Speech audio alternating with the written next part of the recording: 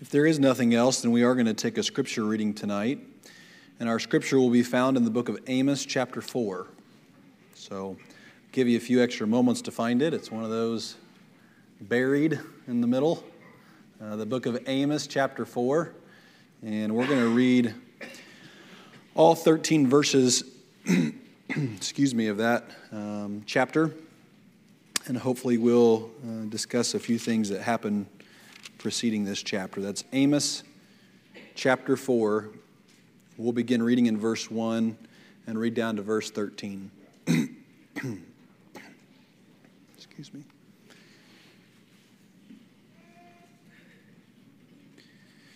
Now, I didn't know how I was going to explain this, but in the very first verse, ladies, he calls the women of this text cows.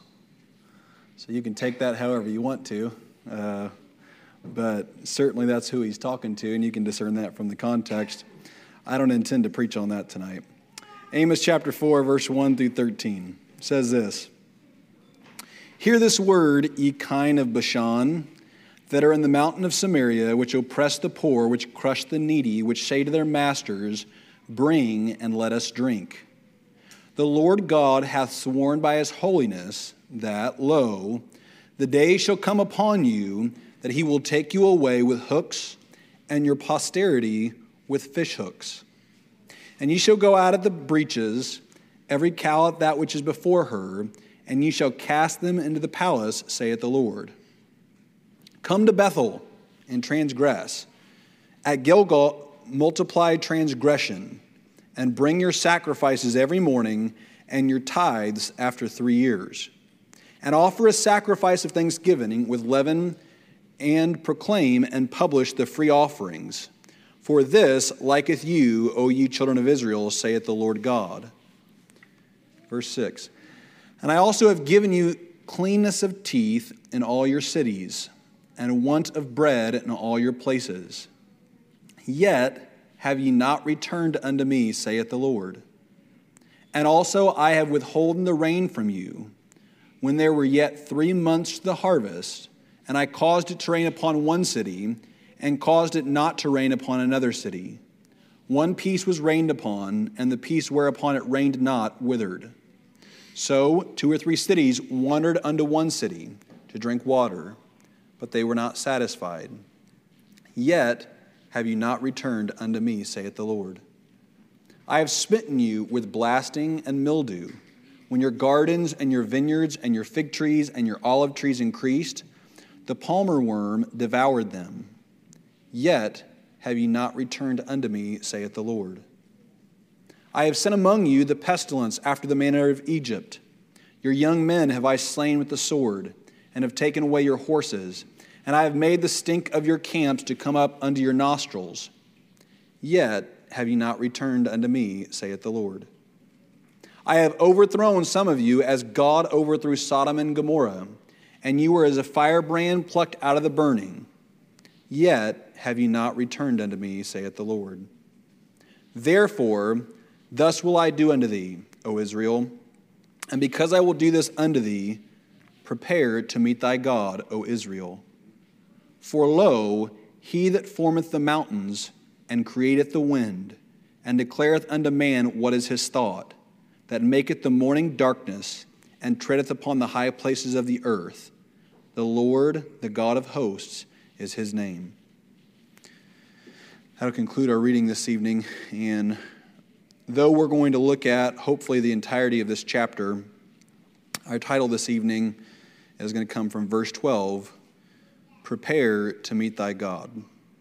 Prepare to meet thy God. We have a song that we sing that is called Prepare to Meet Thy God, or at least that's the main thrust of the song. But it's very different in its tone and in its call than what Amos's message is. Or in other words, as we can say with many phrases, context matters. And that song that we sing is a very good song. It's a song of invitation.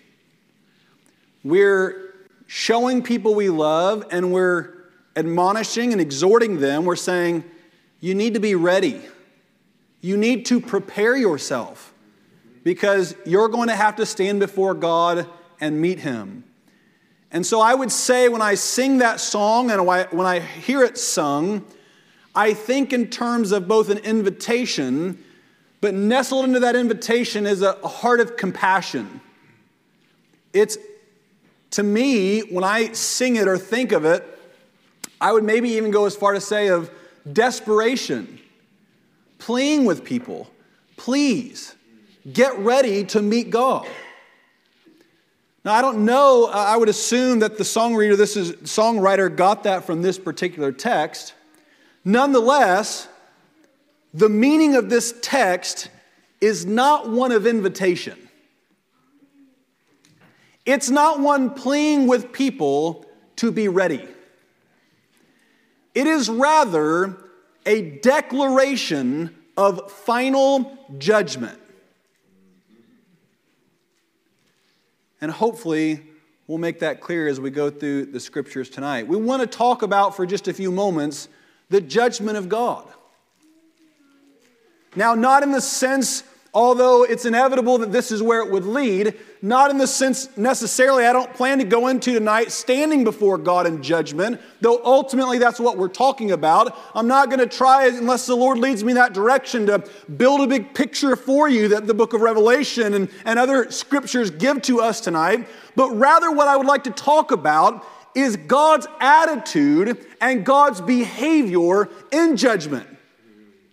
We told you 2 nights ago that Satan's constant attempt is to undermine the character of God, and that's how he ultimately deceives people, is by painting a picture of God or distorting the behavior of God in such a fashion that it might create distrust in us towards Him so that we would not trust and seek Him. And perhaps no more profession or occupation, there might be a few on equal terms, but is it necessary to have a sterling character and reputation than that of a judge? Because the ultimate act of a judge is often final, and it is going to impose on people a severe discipline or punishment that at times, depending on whom you're standing before, is unalterable. In other words, it's going to affect your life drastically, and there may not be anything you can do about it. So, we want to look at God tonight, and we want to consider a few characteristics of God's judgment this evening. The first thing that I want to point out tonight that's actually comes from the preceding chapters is that God is a fair judge. You know, as a dad, I try to be fair with my kids. I really strive for it. But inevitably, I'm tempted to say daily. It feels like daily, but I would at least say weekly. My kids will get in a scuffle and they'll argue and fight, and somebody will have done wrong, and they'll be accusing one another back and forth. And some of them are at such an age, I know that they can't express themselves fully. And so I'm trying to take into consideration the handicaps of them, the behavior, the typical characteristics perhaps of some to manipulate and change the story or leave out details. And they all are arguing their case. And in the end, I strive to be a fair judge. But even at times when I'm able to gain all the information, and at those times when I'm able to even determine what is just and fair, or what has actually happened, then sometimes I'm left with the inevitable question, what am I going to do about it? How much punishment, or discipline rather is a better word to use, how much discipline does each child deserve for their part in the wrongdoing? Right, the mastermind of a crime generally gets punished a lot more than people who are helping. And how do you discern and judge that? And then we find stories in the media and in the news of people, of judges or law enforcement or people who are unfair judges, who they take advantage of their position, and I'll say this, I think the recent movement over the years to undermine law enforcement is not primarily stemming from society, it's stemming from the spiritual problem in order for people to escape just punishment for what they deserve. And so it's manifesting societally very often, but the undercurrent is an attempt to escape just punishment. And then when people go through hardship, when people are punished for their sins, then they often distort God's character and they say things about how he is unfair. Or they look at other people, but I want you to know this morning or this evening rather, that God's punishment is going to be, or God's rather discipline, God's judgment is going to be universal. Or in other words, nobody's going to escape the judgment of God.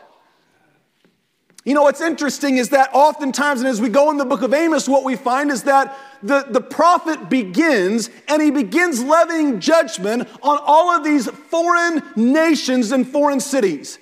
And so he starts, I went and I looked at a map from that time when I was reading over the first 3 chapters, or really the first 2 chapters, and he starts in Damascus. And I looked at a map, and Damascus was a long way from Israel. And so I would imagine that this shepherd man, this man Amos, who's a prophet, we don't know a lot about his life, but what we do know is that he was a shepherd, he was lowly, he was not schooled like many of the prophets, he was likely not formally educated like some of the prophets that came from Levitical tribes or such. He's coming and he's proclaiming judgment to Israel, but he starts by condemning behavior of those a long way away. And I would imagine in the eyes of the Israelites, whenever he is levying out the judgments for the sins of those people afar off, that their minds would say, yes, they deserve that. If you go to college and you take an ethics course, if you take a political science course, if you take philosophy of any sorts, very often when they begin to speak of the concepts of evil, what we do is we take people from long ago like Hitler and we break down their behavior because it feels so far away. And very often people use that to justify their own behavior based upon what people did wrong years ago. God starts by pointing out his judgment against people a long way away. But then I began to take the map, and he went to the next group of people. And guess what? Got a little bit closer. Still not of the same bloodline. Still people that the Israelites would condemn. But it got just a little bit closer. And then the next group of people, I believe there were 6 or 7 total that he did. And then finally, I think he strikes a little chord because he starts talking about Edom, which were distant relatives to the Israelites, and really closely located to the people of God there. And then he says Judah. See, at this time, the kingdom was divided. There was Israel on the north and Judah on the south. Amos is writing to Israel, the northern kingdom, and then God gets right next door. But not just right next door, because Ammon and Moab were right next door as well. But he gets to their own bloodline, their own family. And then finally, the rest of it is a judgment against those people. I want you to know tonight that of all the media will take people and they'll demonize people. And one thing that social media has done that I would say is negative is it's given us this mentality that we have a right to stand in judgment of other people only having half the information. Somebody sends out a 140-character tweet, and me and you then become experts as to their sense of what they've done is moral or immoral. Or we hear a snippet of something on Fox News or CNN, and we hear parts of the story with interweaved biases by those pundits who are talking, and then we stand in stark condemnation of everything those people are doing, and it has made us think that we have the right often to look down and to judge and to determine all the facts. But what I have learned about most situations when there's 2 sides to a story is that the side that you are hearing is very incomplete, Thus, you ought to reserve judgment until a lot more information is known, because often all it takes is one little detail barely being turned, and it reorients the whole story and makes the victim the guilty party in the eyes of the crowd. Whenever you just get that one piece of information, everything changes. Got to be careful. You see, God, He's going to judge all of us. And He warns us not to judge, but rather to commit judgment on the deeds of people to God and God alone. The Bible teaches us that vengeance is mine, saith the Lord. He alone knows and can discern the thoughts and intents of people's heart. Did you know that behind every behavior is also an intent? And sometimes a person's intent from the eyes of God will either cause that person to stand in condemnation and judgment before God, or they will stand vindicated before God, and it goes to a part of their heart that none of us can see. And so what ought we to do? Rightly give judgment to God. Because listen, have you ever met somebody and you were eager for them to be judged?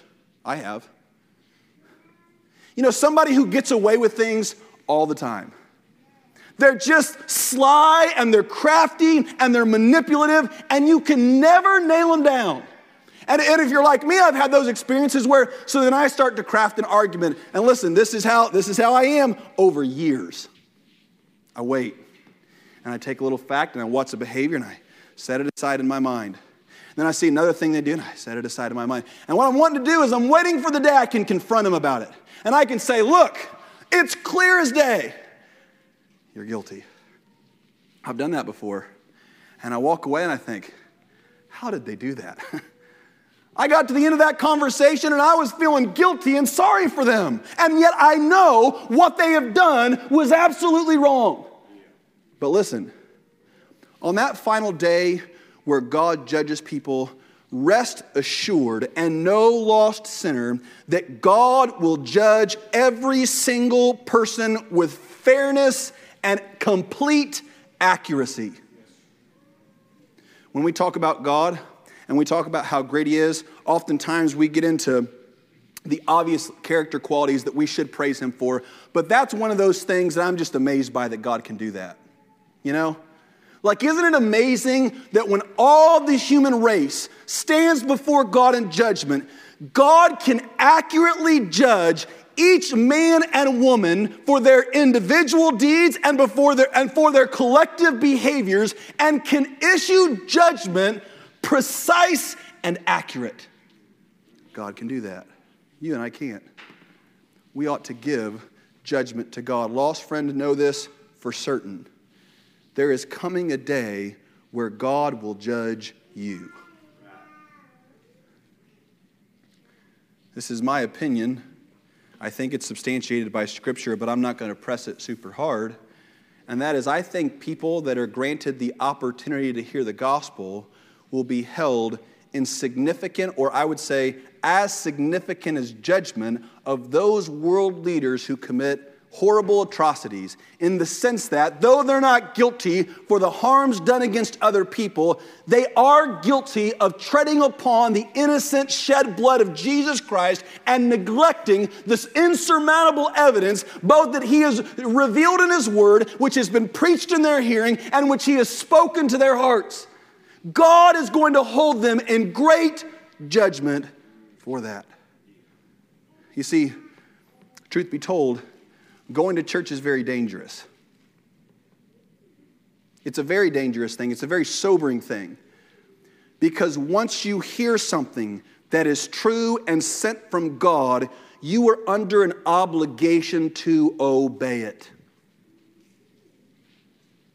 And you can try to drown it out, and you can try to rationalize beyond it, and you can try to bury it as deep in your memory. But one fascinating thing for people who often get saved later in life is they often, what has continued to follow them all of those years as they recount the stories of getting away from God, of going into college and submerging in that culture, or going into the workforce, or going into the army and submerging into those things. And then they get deep into marriage and kids and all the responsibilities that those things have. Oftentimes what you'll hear when they recount their experiences, when I was just a young kid, my grandmother took me to church and these people did this and it made an effect on me. And all of those years later, that was the thing that was constantly growing back. Listen, it's not because that person has a good memory. It's because God lodged something in their heart that one day he's going to hold them accountable for.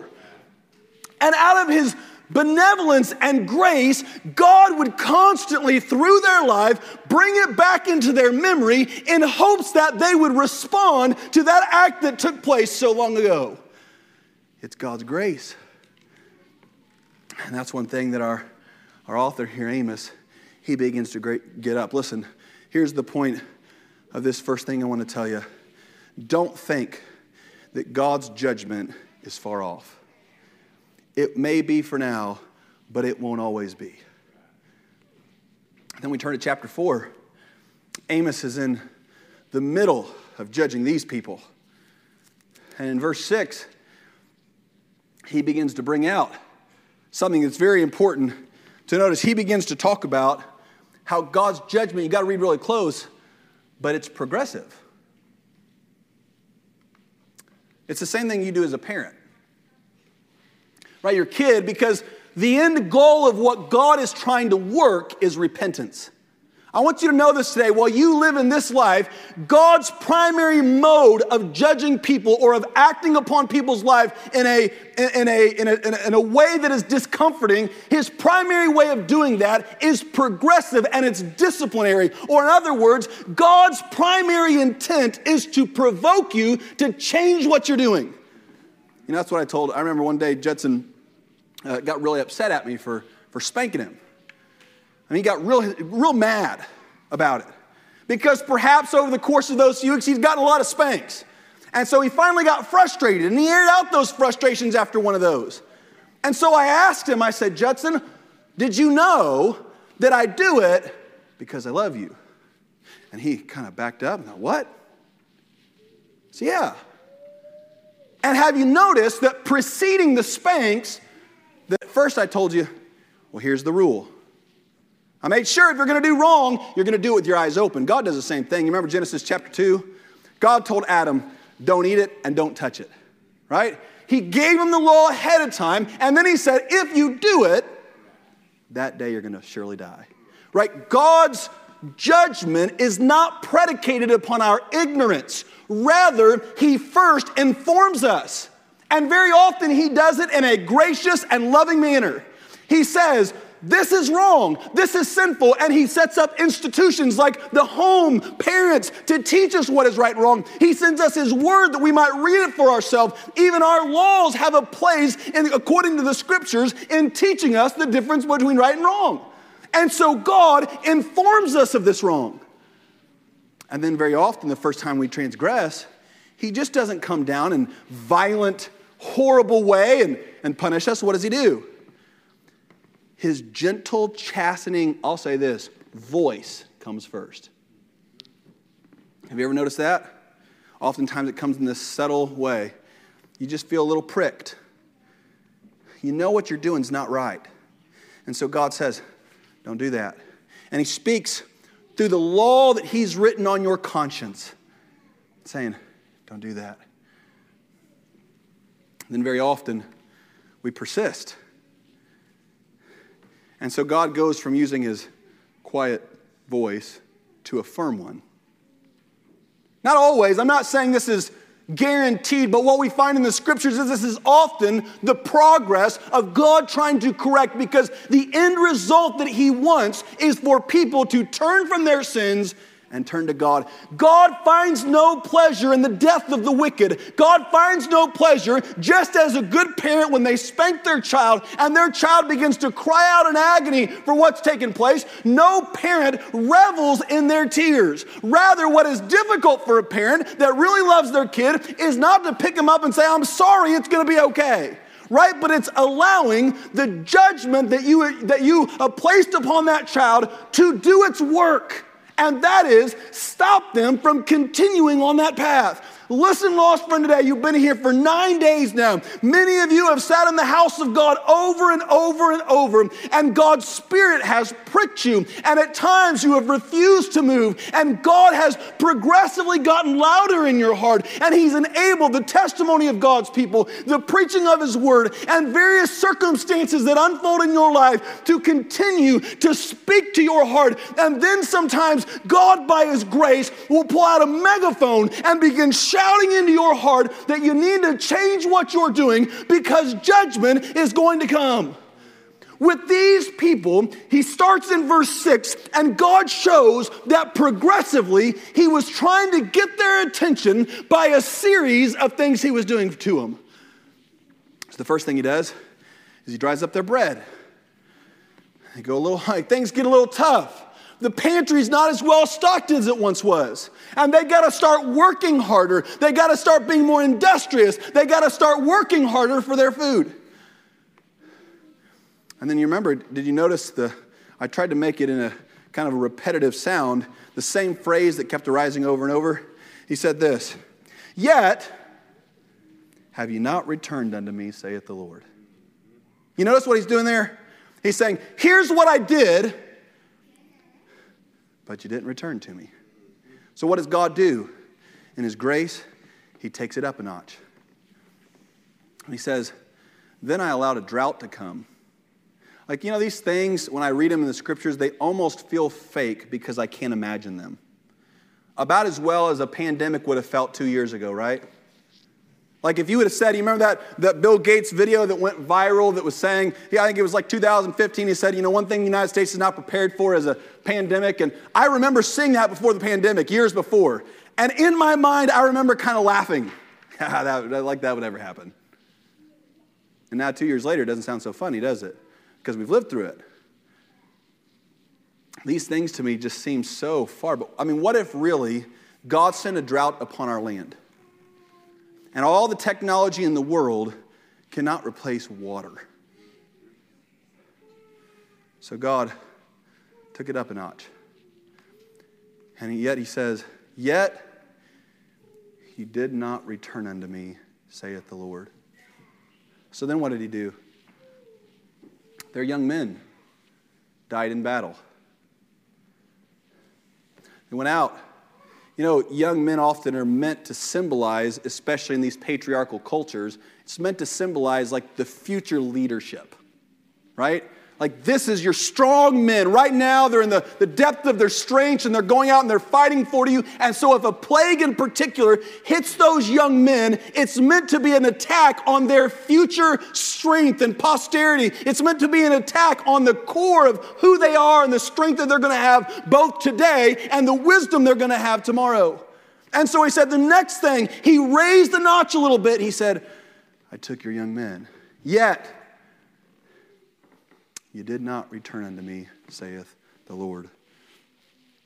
Then he gets into this one verse. Where is it at?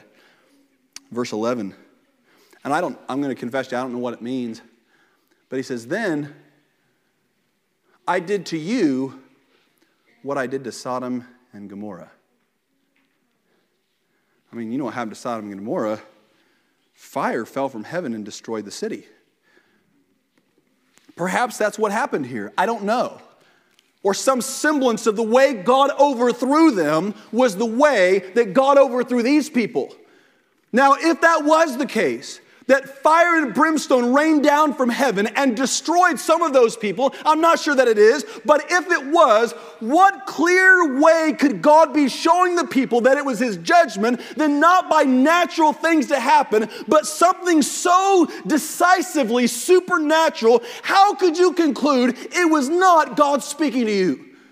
See, I tend to believe that God speaks in everyday ways and often. I tend to believe, though I don't have any idea the exact message God is sending, that many of the things that happen to us, both as a nation and as individuals, is very often directly related to God speaking to us and trying to turn us away from sin. Things like 9/11, things like wars, things like famines and pestilence. I'm not into trying to guess exactly the message, but I know the overarching tone that God is trying to speak to us, and that is, you're headed the wrong direction, and you better stop and go the opposite way. And then sometimes things can occur, and you might be able to deduce, a drought, chance. A famine, chance. War, somebody attacks us, our young man die, chance. That's how the human mind works, right? We put those things that God speaks and we push doubt all around them so as not to have to accept the message He's trying to speak to us. And then sometimes God allows things to happen in our life that we know could not have been chance. We know there's no even if you're just going rationally, that a person could say, well, it's like a drought, it just happened. No, and those things can be very subtle that nobody else knows about, but that we know God is speaking directly to me. I told you not too long ago, I think, here it's all beginning to run together now, right? All the times we've been together and things that I've said and things that I haven't. But I remember a preacher getting up at a youth weekend and preaching on a topic and heard it 100 times. But this arrogant, proud, 17-year-old preacher who thought a lot of wrong things, not only what he was saying, but the manner in which he was saying it, I trembled because I knew God was speaking to me. Like even some of the verbiage that he used, only God would know how deeply that would resonate with me. And so I sat there and I was listening to him, and I felt like, if I don't respond to this message, I am tempting God because I know He is speaking to me. That's what God did here. Here's the point, Lost Sinner. This is a really important point to pick up on. He gets to that final point and he says, yet you return not unto me. God sent message after message after message, trying to provoke repentance, and they rejected all of them. So then what does God say in verse 12? I'm no longer going to send messages. Now, prepare for me.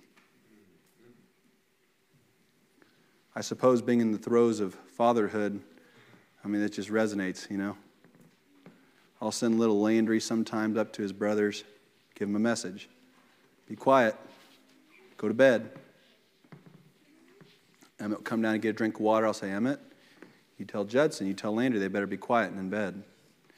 And they'll run on up there and scurry up there. And I even hear him tell them sometimes. And the noise continues and the bouncing and the yelling and the screaming.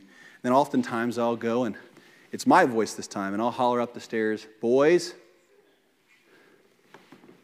Okay, Dad. And then it continues. But then there comes a point where it's just an idle threat. And it's not going to do them any good if I keep on giving them warnings, right? Then the behavior will just get worse and more dangerous. That's the core of it, right? Is that it becomes dangerous for them. If they persist in disobedience, then they think they can constantly ignore my voice. And then it endangers them and anybody that's up there with them. And so it's not just about what they're doing. It's about the fact that what they're doing will lead to worse things for themselves and everybody around them. Thus, God says, now to these people, prepare to meet God. His judgment is coming and there is no escaping it anymore. Lost friend today, do you realize that there will come a day where God says that to every lost person's heart? Where He'll say, okay. There's people out there say, when I'm 10 years old and I felt like if I didn't seek Him tonight, I was never going to find Him. Perhaps that's true. Here's my opinion. As long as you have breath in your lungs, seek after God because He wants to save you. Whether God has appointed a time of your decease that may be, if they reject me one more time, I'm taking them. That's God's prerogative, right? I don't know anything about that, nor is it my business. My business is to say this: God wants to save everybody, anywhere, as long as they're drawing a fleeting breath. God wants to save you. You see, God's judgment, it is universal. It's going to happen to everybody.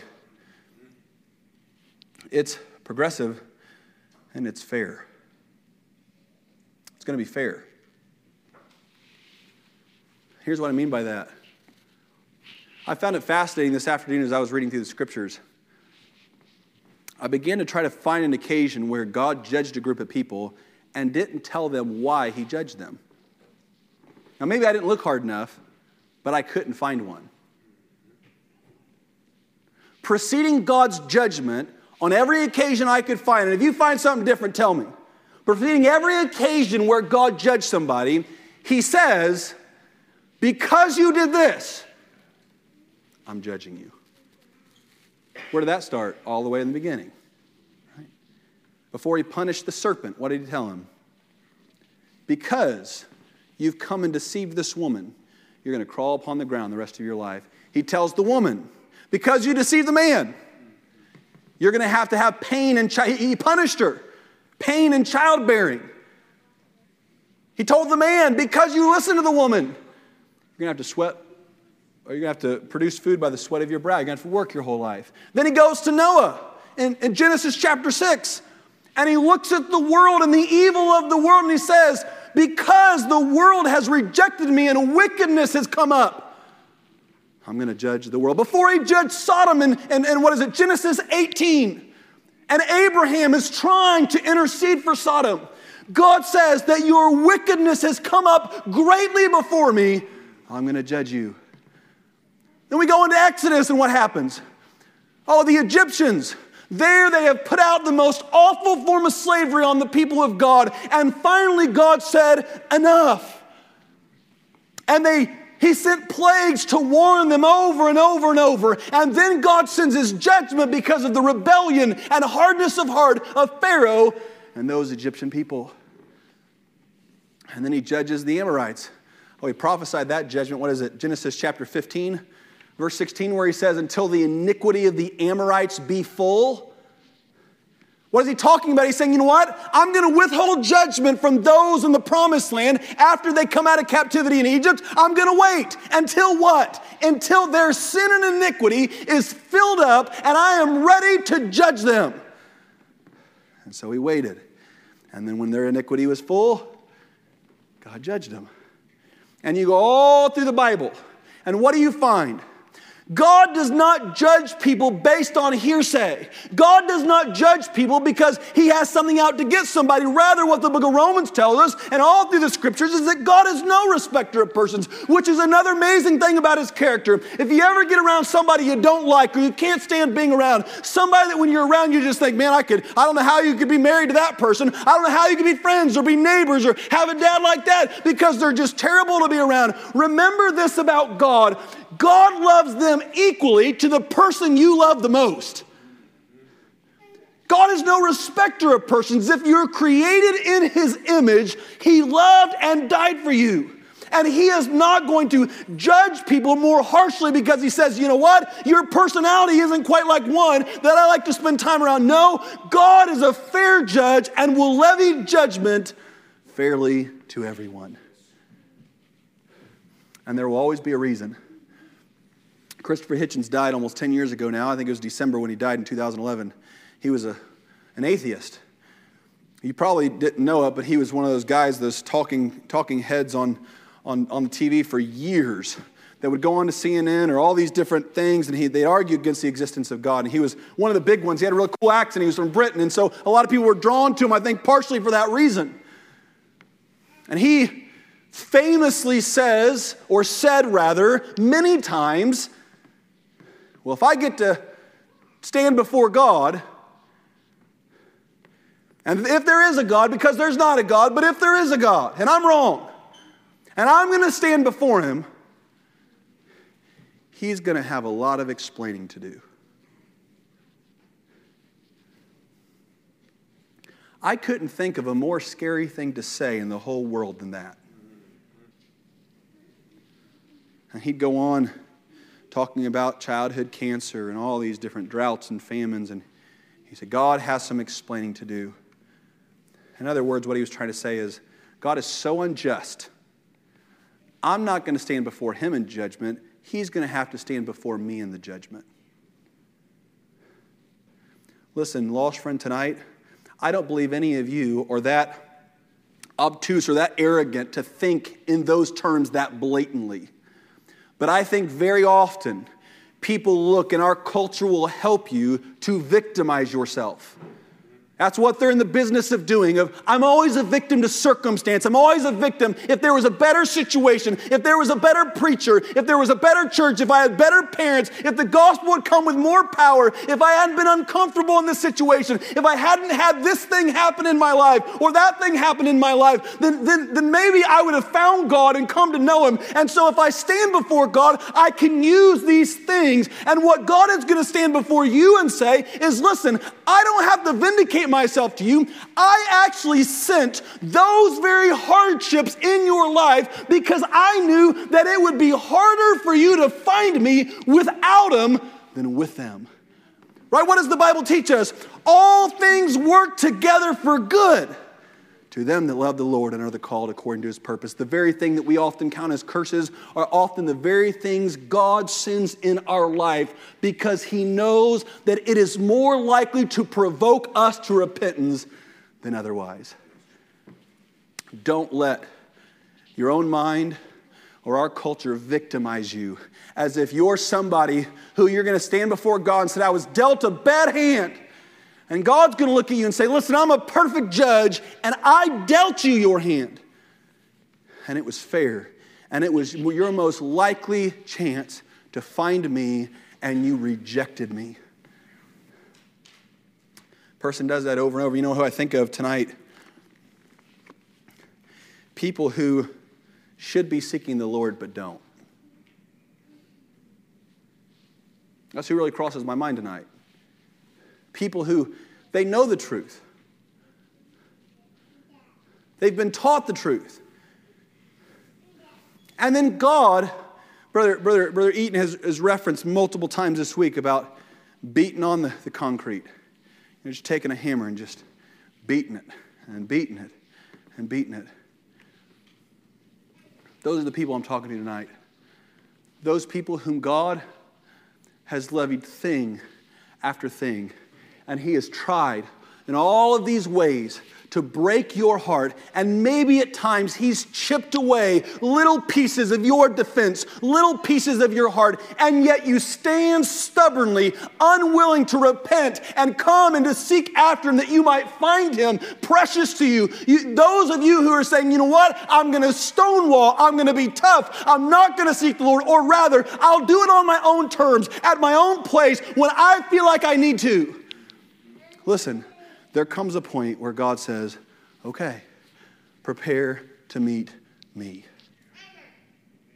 Tonight, I plead with you this evening, has God spoke with you? Has God sent situations in your life that you may not fully understand, but it is his attempt to turn you to repent of your sins and put faith in his son, Jesus Christ, and you continuously turn away? The final message that God can give is prepare to meet thy God. We referenced last night, and I'm going to close, Sister Ashley, if you'd get us a song. That rich man had all of his faculties. That's such an important story because it's one of the few where we get a glimpse into eternity. It's the only one I know of that I can at least think of right up here where we get a glimpse into hell. It's not only important to remember that he had his senses. He felt, he tasted, he could remember. It's not just important to remember those things. It's also important to note what he remembered. Not just that he could remember, but what he remembered. I think his sight of Lazarus and us now, is God saying, or of him remembering the opportunities that he had towards righteousness, and he rejected it. Tonight, if you're here and you're lost, if you've never made a move towards God privately, publicly, what does God have to do? In closing, this is what I want to say. If my boys, when they grow up, I pray that they're like my dad. My dad was lost for 1 minute of his whole life. 1 minute. End of the sermon, God told him he was lost. He went up front. He bowed down. He said, it couldn't have been more than 30 seconds, and God spoke peace to my heart. 1 minute of his life, he was lost. I hope all 4 of my boys are that way. If I've learned anything, that's doubtful, right? You know, if I had a really stubborn one, really stubborn, and they're getting up in the age where the evil days were about to come, you know, those days where youth and innocence are slowly fleeting, and I started to sense in their personality that they had some sort of a rebellious, renegade heart. You know what I would do? I would offer myself to God. That's what I would do. I'm just telling you, I'm trying to tell lost people how desperate that it is, their condition. I would say, God, paralyze me if you need to. Do whatever it takes to reach my lost son. Use me. Because listen, if we knew what hell was like, a lifetime of the most torturous life on earth would be well worth saving the soul of any person. Be well worth it. This is temporary and fleeting. Lost friend tonight. That's how serious it is. I can't, I've thought before one of the worst things is if you couldn't speak anymore. Couldn't tell people what you wanted, even if you were paralyzed, you at least have your voice. Say, hey, I like this, I don't like this, I want this, I don't want this. Imagine if you were just trapped in your mind. I would say, Lord, if that terrible type of an accident would bring my son to come and know you, here I am. Lost friend, that's how serious it is tonight. If God is dealing with your heart, seek him.